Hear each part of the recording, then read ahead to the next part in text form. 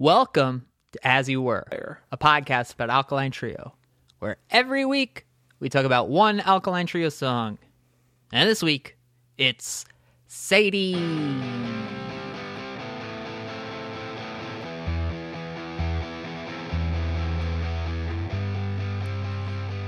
You know, David Anthony, What, Tim Crisp? I'm a little mad. About what? I had this all planned out. We've been doing this podcast, As You Were, a podcast about Alkaline Trio, where every week we talk about one Alkaline Trio song. Been doing it for what? How many? 130 weeks, something like that. Right about there, yeah. And I've had this plan the entire time. I said, the week that we talk about Sadie on As You Were, a podcast about Alkaline Trio, it'll be the week where I say, Sadie is the last great Alkaline Trio song. Mm-hmm. They put out a great record called Is This Thing Cursed last year. 2 years ago. Oh my God. I know, right? What the fuck? Now do you feel old? Is This Thing's Cursed? It's 2 years old. You know what? Maybe I'm wrong, but I feel like it's 2 years. No, I think you're right, because it came out like late 2018. Anyway,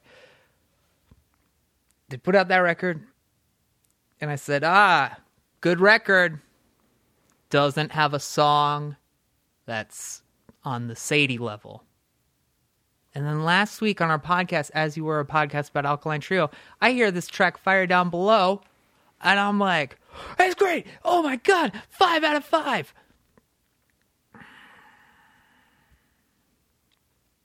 Now, do I look back on that moment and say, you were wrong? No. No regrets.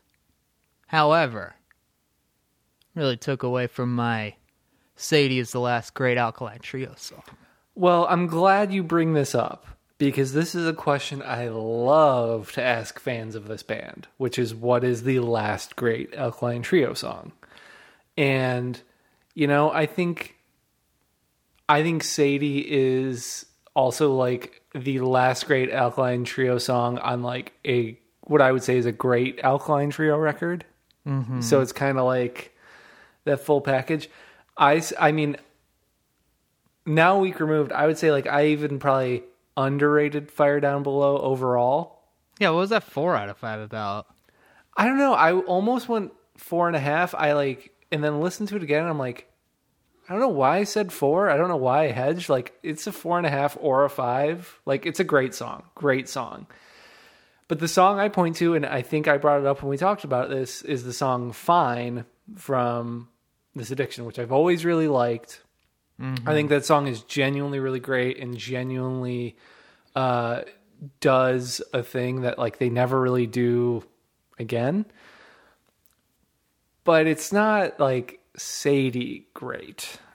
That's a different level. That's a different echelon. And it's one of those that like I feel like it's the level of great where my girlfriend Nina, she is not super familiar. Nina Corcoran, who's been on your show Better Yet. Friend of the show. She's not a big Alkaline Trio person. Just never came across them, never really listened to them. And yet, there's still love. Still love. And Amazing. When we saw them at Riot Fest in 2018, and they played Sadie, she was like, this song's amazing. And yeah, it's pretty undeniable. Now, she's a music critic. She is a writer. We went to see Joanna Newsom together. I listened to Joanna Newsom so much ever since that. So fucking good. Oh my God, I want to text Nina every time. Okay, anyway. Off topic. Back to topic. This is top 2 Alkaline Trio song. Damn. Good boy, Tim Crisp. Top 3. I would say for me, it's definitely top 10, possibly top. I mean, it's a classic, and it's one that, like, man, when this song got picked and I went and listened to it, I'm like, there's just nothing but good things to say about this. Everything about it is great. And I think the only thing I think the thing that's super interesting to me is the fact that there is the version on the One Man Army split, which isn't massively different. It's mostly just performance and little production things. Mm-hmm. And if that was the only version of the song, I think I would still feel the same way. But the Crimson version is better. Yeah. Oh, yeah. I think that the Crimson version is the best thing that comes out of their work with Jerry Finn. Also, I'd probably say that it's up there with just like everything that guy's ever touched. I mean, I can't disagree. Like, I mean, those are big statements, but I think like Jerry Finn was very good at what he did. Mm-hmm. And on the records where he really understood and seemed to work with a band and just like tonally understand them, he created arguably some of those band's best records. Like I think of like Untitled by Blink-182, which we've talked about before. Like he really understood what they were going for and made that record sound really unlike a lot of other stuff. And I think this song in particular, like he really knew what they were going for and knew how to help them pace it and knew how to just throw little bells and whistles. And honestly, like that guitar tone at the start of the song is fucking incredible. Yeah. I made the exact same note listening back. And like, I guess that's not something that I remember as well, just because it's such a fucking Matt riff that you kind of just I don't know, it absorbs in just like the tone at the beginning. It's so fuzzy, borderline too much, but that sweet spot is just so fucking, I don't know. The first time I put this on, getting ready to talk about it, just like goosebumps the moment it started. I mean, it's just one of those songs for me where like, yeah, I hear it and like I'm immediately sucked in. Like this is one of those, when it comes up, I'm never not in the mood for it. And like thinking about that last time I saw him at Riot Fest and Nina having that reaction, I'm like, this song goes over huge live, which is also kind of a feat in and of itself. Like not to, I don't know, like obviously they have a lot of material that's, you know, in the 4-minute range that's earlier, but there's a little more oomph to it. And this is a really patient song. It builds, it's slow, it's kind of orchestral and ornate. And sometimes that can really not land when you're playing it to a Riot Fest crowd. And like people were like going nuts for this track. And I think it just speaks to the fact that like they were really in a place at that era, you know, to be able to kind of build these things that like I think became fan favorites without really having, or even maybe crossed over a little bit without being like kind of straight ahead pop songs, you know, like Mercy Me is maybe the closest, but that song's kind of got a weird structure, as we've talked about with your best friend Brendan Kelly on a previous episode. Oh, my best friend. Road to the Skeleton Coast, subscribe. But like, you know, I love Time to Waste. Like I remember hearing that the first time, like the first single, being like, whoa. But like, yeah, I think I felt a little weird having heard the One Man Army split and then hearing the Sadie or the Crimson version. I was like, oh, this is the definitive version of the song. Like they perfected it. I'm usually not someone who's into re-recording a song that's already been released, but this is like one example I would point to almost every time of like somehow they took everything great about the One Man Army version and like made it better. Like performance wise, Matt's vocal performance on this thing is like, I mean, just a fucking masterclass in him, like being so emotive and just like singing really fucking well, which is it can be hard to nail those 2 points. I think that it's interesting the fact that this is on the One Man Army Split. It's also on Crimson, and those 2 releases are kind of my falling off points, or big falling off points with this band. But Sadie was the track on the One Man Army Split that I was like, damn, that's a song. And Sadie was the track listening to Crimson where I'm not so certain about this, and I'm hearing that one and just saying, wow.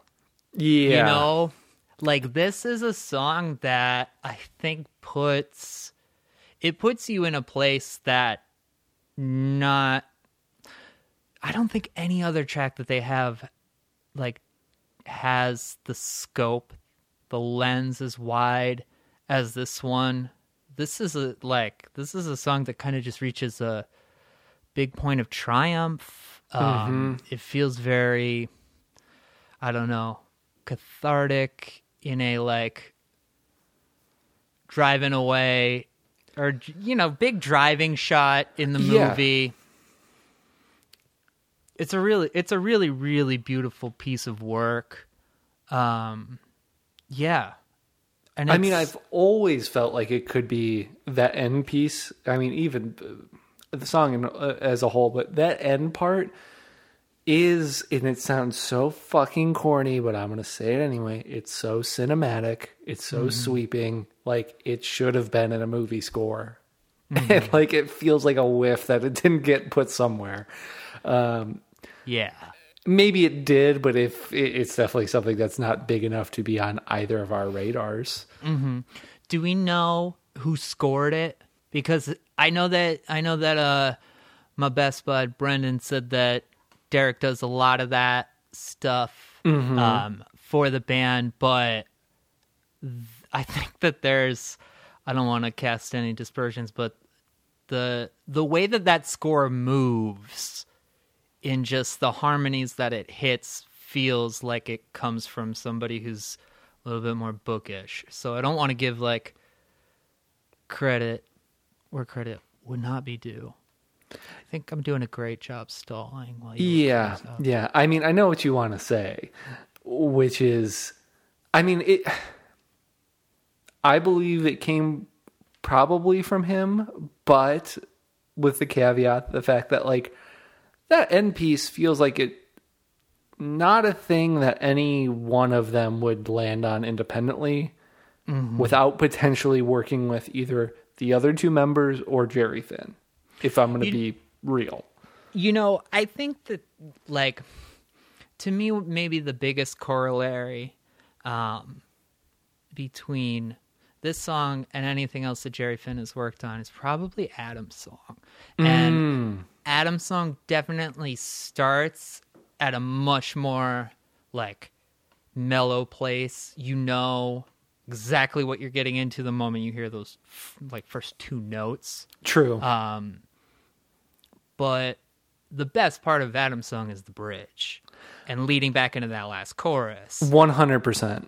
And I think that's what Sadie is, except it doesn't hit a last chorus, at least not vocally. Yeah, it just goes into the woes to kind of carry it with the music, which like normally is such, like, woes can be such a bad decision. Yeah. Or such a cheap decision, rather. Not necessarily bad. Like, people can really fucking pull them off. But yeah, I mean, I think that's a good comp. Like, Adam's song, it's funny you bring that up because Nina and I were driving somewhere a couple weeks ago and that song came on the radio. And she loves Blink-182, and she's like, oh, I never really liked this song. And I was like, really? Like, I've always enjoyed it, but it wasn't until listening to it that time that, like, the first 2/3 really does kind of lag. It's just in that one mode. And I like the pieces, but it really needs to get to that bridge and that resolution quicker because it's starting from such a heavy-handed place. And that sounds like a dig, but like it's really trying to be like, this is our serious song, you know? Totally. but it's the piano is what drives the bridge. And Yes. like there's no way that that Mark Hoppus was like, "Oh, I got it." Like that's the hand of the producer. And I think that like the way that bridge stretches builds up. Oh, that drum roll. Well, yeah, that drum roll also is a perfect example of like in my opinion, why I think that song is good. Is that song is one of the few times that I feel like Travis Barker is grooving. Because for as good as he is, he's a very like rigid player. And that song, I think he's a little more open. He's not trying to fill in all the space all of the time. And that drum roll up is like one of his most tasteful moments. There are not many to point to. But to draw this counterpoint, and like it always feels kind of goofy to always compare them to Blink-182, but obviously Matt is in Blink-182, and a few years ago I wrote a thing about how I think Untitled is the record that like made a lot of bands try and make those jumps. And I really think without a record like Untitled, I don't think that Crimson is like they're Untitled, but I think a lot of the production stuff, I think it gave them some free reign. Totally. And I think that like on this record, you're seeing them be like, no, we can put this like really beautiful key part over the bridge. We can do these things that like we've never done. And Alkaline Trio had the benefit of, like I was saying, they had written slower, softer material from LP1, you know, so it's not that big of a deviation. It's just like a lot more tools in the toolkit. And I think that's what really makes a song like this work. And to talk about Derek briefly, well, Derek and Dan, because I've not brought either of them up really so far. Those bass hits Dan does at the start and the end of the song are genius. Like, I don't know how he conceptualized that being the right thing to do. Yeah, he does a lot of cool shit on here. Like the way he kind of like just picks up on notes and then just like lets a lot of open space, but his hits are like real chunky and they're groovy as fuck too. Yeah, and like when Derek kind of quietly like hits the notes, like hits the stops, and then at the end like gives that little extra like push is just like such a weird thing. But you know what I was going to say that like I think is really kind of a testament to like them just knowing what to do is like Derek has uploaded some like archival Alkaline Trio stuff to his YouTube page, which I've mentioned before. And one of them is, I guess the band like self-produced a music video for this song, but like the one-man army version. So it's just the three of them in their old practice space, like playing it. And it's so wild to watch them, because with all the Crimson material, I have the Crimson imagery in my head where they're like wearing suits and like frilly shirts and like top hats, and Derek has a monocle and like it's a whole fucking deal. But it's really weird to just watch him. It's like, oh, Matt's wearing like a Damn shirt and Dan's in like a striped long sleeve shirt, and Derek just looks like a 22-year-old nerd. And they're playing this fucking song. Like it's just so weird to have like almost a peek behind the curtain of like, oh, like they were just three dudes in a room writing this at one point. That's weird. This song is really the time that I think that this band felt like they were like subsumed into like the larger than life rock and roll that was just coming out of the speakers, right? It's always bigger. It's always bigger than you. But when it's punk, it's like, you know, there's a dirtiness to it. And yeah, I mean, here's cheese count number like 5 or 6, I'm sure at this point, but it's seriously just like that end part. It's like they're like flying off into like something greater. It's like, if this was the Alkaline Trio song that like made them famous, it would have been just like, there you go. Yeah. You're off into the netherworld now. Like you're a part of eternity. And it's funny because it does feel like it has such kind of crossover appeal to me. This will be a strange reach, but it came up today and I listened to some of it. It's got like a punk rock Coldplay vibe. Yeah. And I mean that not to be dismissive because I think Coldplay wrote some very good songs.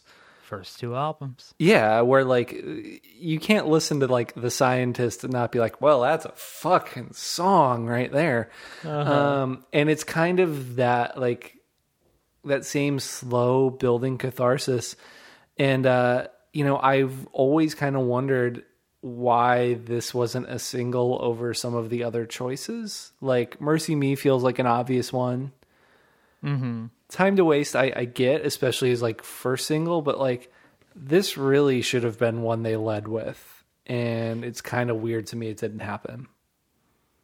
I think that the world was not ready for the Skiba Files. Well, I was gonna bring that up. This song is about Susan Atkins of the Manson family fame. Sadie was a name given to her by Charles Manson. It comes from the Beatles song Sexy Sadie on what is known as the White Album. Interestingly enough, I was in a class in my senior year of high school called Law in America, and it was pretty much a blow-off like senior course because it was like, taught by a guy who didn't give a shit. We spent a month just talking about serial killers. Mm-hmm. And it's just like, fucking who cares? Yeah, sure.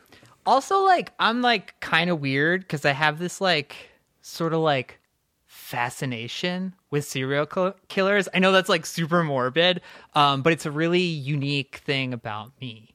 It's like, yeah, I mean, I get it. Like, as a nerd who really likes like Lord of the Rings and like Marvel movies, like I can really relate to that. Just like having these like off kilter, like not normal interests. So yeah, I totally understand. But Sadie is sort of like the, kind of like the Iron Man of the Manson family. Uh-huh.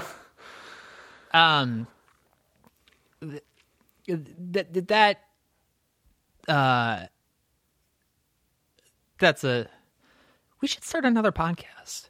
Like about where the Manson family. Yeah. That's where apparently that you've got to have a serial killer podcast to make money. That's what you got to do.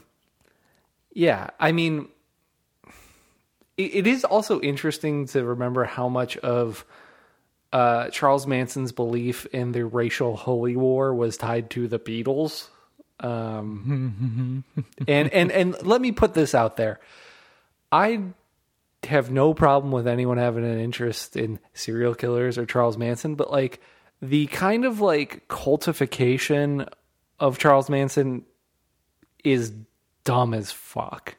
Like people who are like into Charles Manson are you like a racist idiot. Like boom, that's what it is. So let's just put that out there first and foremost. But I don't like Charles Manson.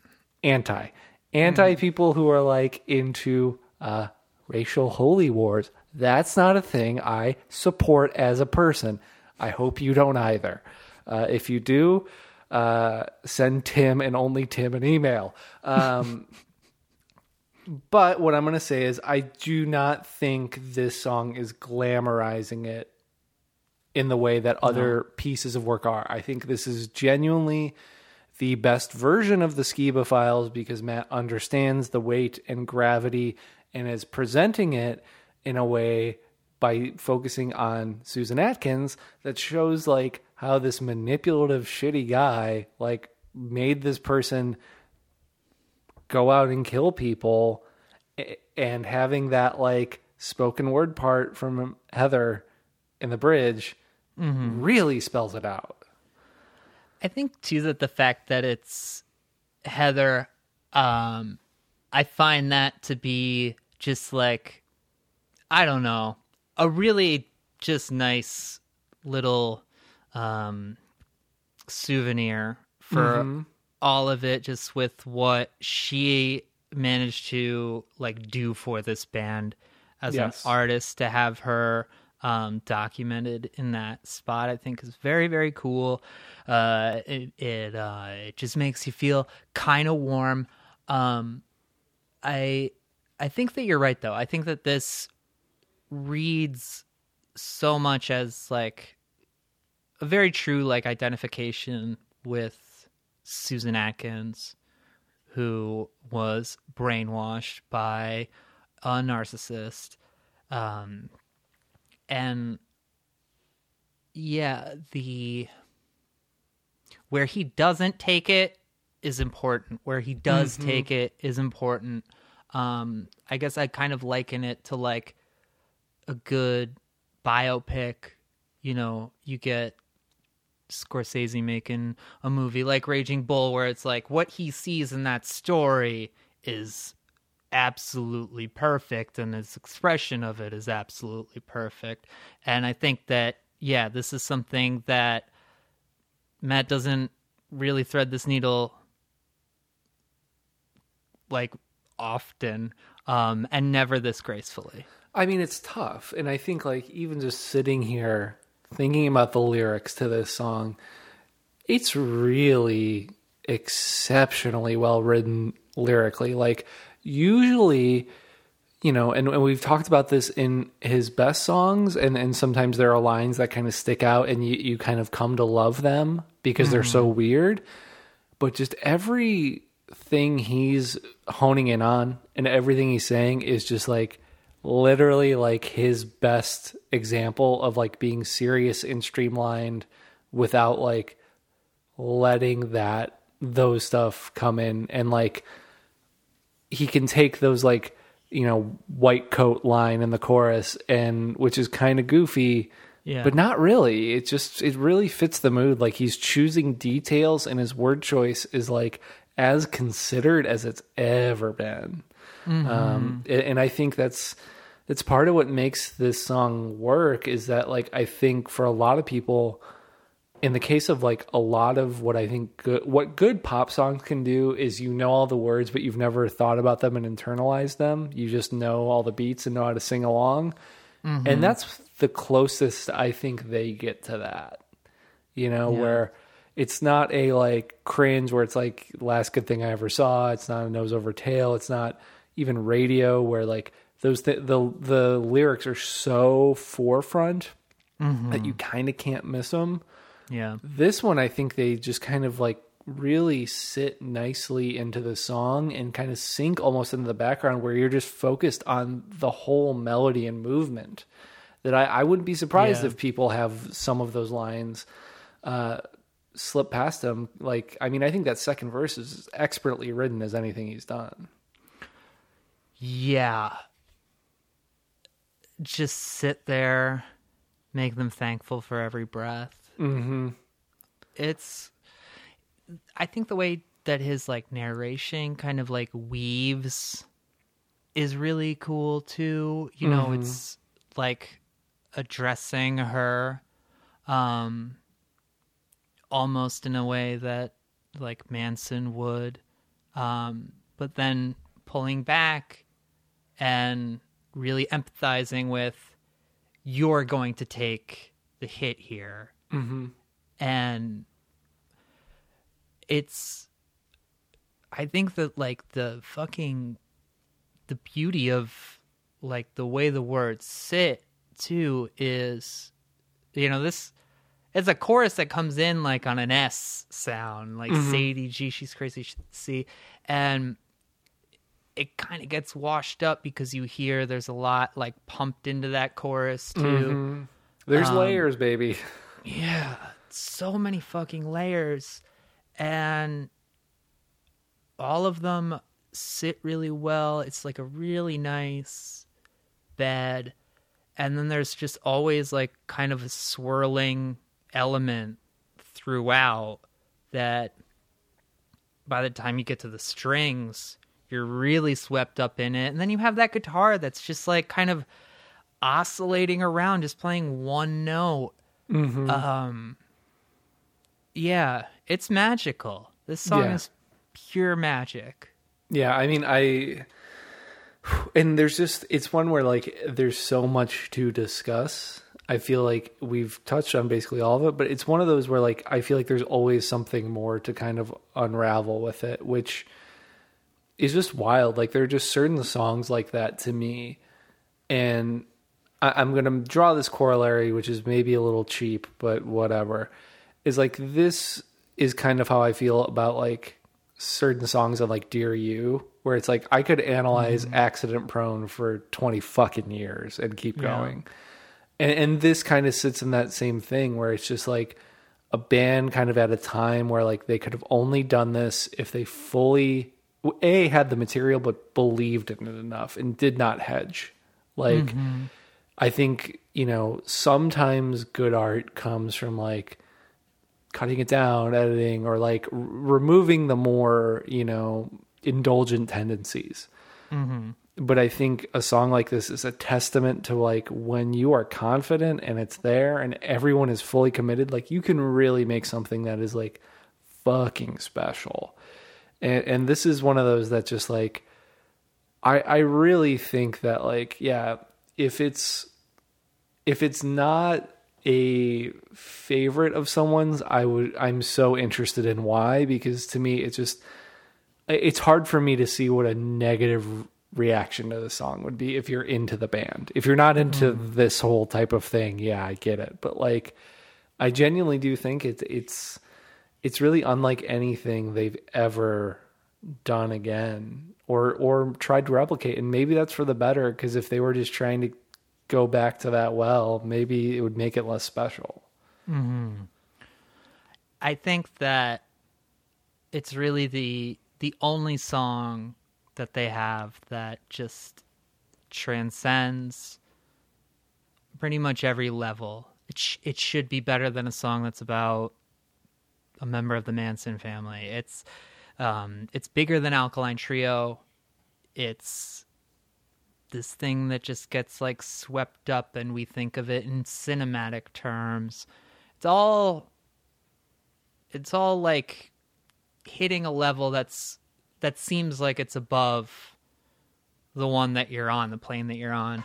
And yeah, I think that's as high as you can get. I mean, what the fuck else are you going to do? Yeah, what do you do? I'm leaving this plane. I'm off into eternity, baby. Yeah, I'm going to go make Agony and Irony and then Several Secrets records. Dude, this song has to just... I think that's part of thinking about it in the way that I have since forever. Like, just being like, ain't gonna top that. Yeah. Really ain't. And it's unfortunate for Crimson as a record because it keeps up, but it doesn't come close. I mean, it's just, what do you do? Like, you can't, I think you almost need a breather after a song like this. And I think you need like the room into it, which is why I reached for that like Jawbreaker reference. Cause it feels very Dear You to me, where it's like, we're going to do it. And then the next song is going to be not anything like that. Cause we understand. And like, I think that's part of it. I think that's what makes it special. And to go back to an earlier point, like maybe if it became a single and became this big overplayed hit, like maybe I would be fucking sick of it. But instead, like I've just basically had 15 years of like, man, isn't this like the fucking coolest song that like, and it's one where I feel it bisects a lot of fans, like new, old, whatever. Like I think this is, you really have to be trying to deny what this song is, like to not give it its due. Yeah, I think that's totally on point. And I also think that I do think that like what keeps it from being a single is the subject matter And for that, I think you got to be pretty thankful that they did do that, because it could have become something that we're sick of. And instead it's just like, wow, we have this. Yeah, and I think that you're totally right. It is a subject matter choice. I think it's also probably like there would have probably needed to be a radio edit, and I don't imagine that being any good. Realistically, You would have missed all the harmonics. Yeah, I mean, they would have truncated the bridge. Pitch harmonics. But also, like, if this song was about anything else, I don't know if that end would feel earned. And I think that's the big thing, is like, if this was just like a generic love song, it would feel really kind of hokey. It would feel like it's trying too hard. If he was even singing about Charles Manson, like, as the subject of the song, I think it would just kind of suck and feel weird and be like, I don't feel bad for this guy. But it makes you almost feel bad for someone who is a victim, but not a victim. And that's a really interesting bit of sleight of hand that he pulls off, to make you empathize for someone who did horrific things, but was sucked in by this cult leader, essentially. And that ambiguity is fucking real. Yeah, you just have to sit with like what kind of the emotional part of that situation is. And I just, man, what other fucking songs do that? I mean, I think that something that we all but have expressed explicitly is the fact that nobody else could have written this song. And nobody else would have written it the way that they did, and nobody fucking striving for it would have done it this way. Yeah, I agree. So, what do you rate it?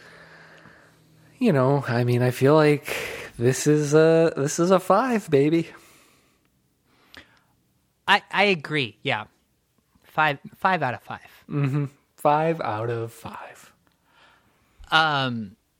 This is our podcast. It's called As You Were, a podcast about Alkaline Trio. We started it so that we could do episodes like this. Yes, exactly. It's been a fucking ride. And damn, worth the wait. I love you, David. It's been a ride. It has, in fact, been a ride. We are so close to 130 episodes. We have 130 episodes. We do? Yeah. Oh, well. Every week we put out an episode and it says the episode number. But I thought last week was 128. I don't know exactly the number. See, then I win. Well, I mean, with Patreon, we're well ahead of that. Was it like 130? Like, is that the end goal? Oh, that's what I don't get. It's just nice to have round numbers. Is that your benchmark? Yeah, that's like, oh, well, we have 130 episodes. We can sit back now. Yes, look at me sit back. Yeah, well, that's cool. I would sit back, but this chair is broken, and that's fine. I picked it out of the garbage can. We have a Patreon, patreon.com/asyouwere. We give lots of dumpster diving tips out there and other bullshit. But we do it because we like each other, believe it or not. And I have a joyous time each week, most especially weeks like this, where it's just like we get to talk about the fucking greatest band once a week, just for the hell of it. We're going to do it again next week, and my word, we will see you then.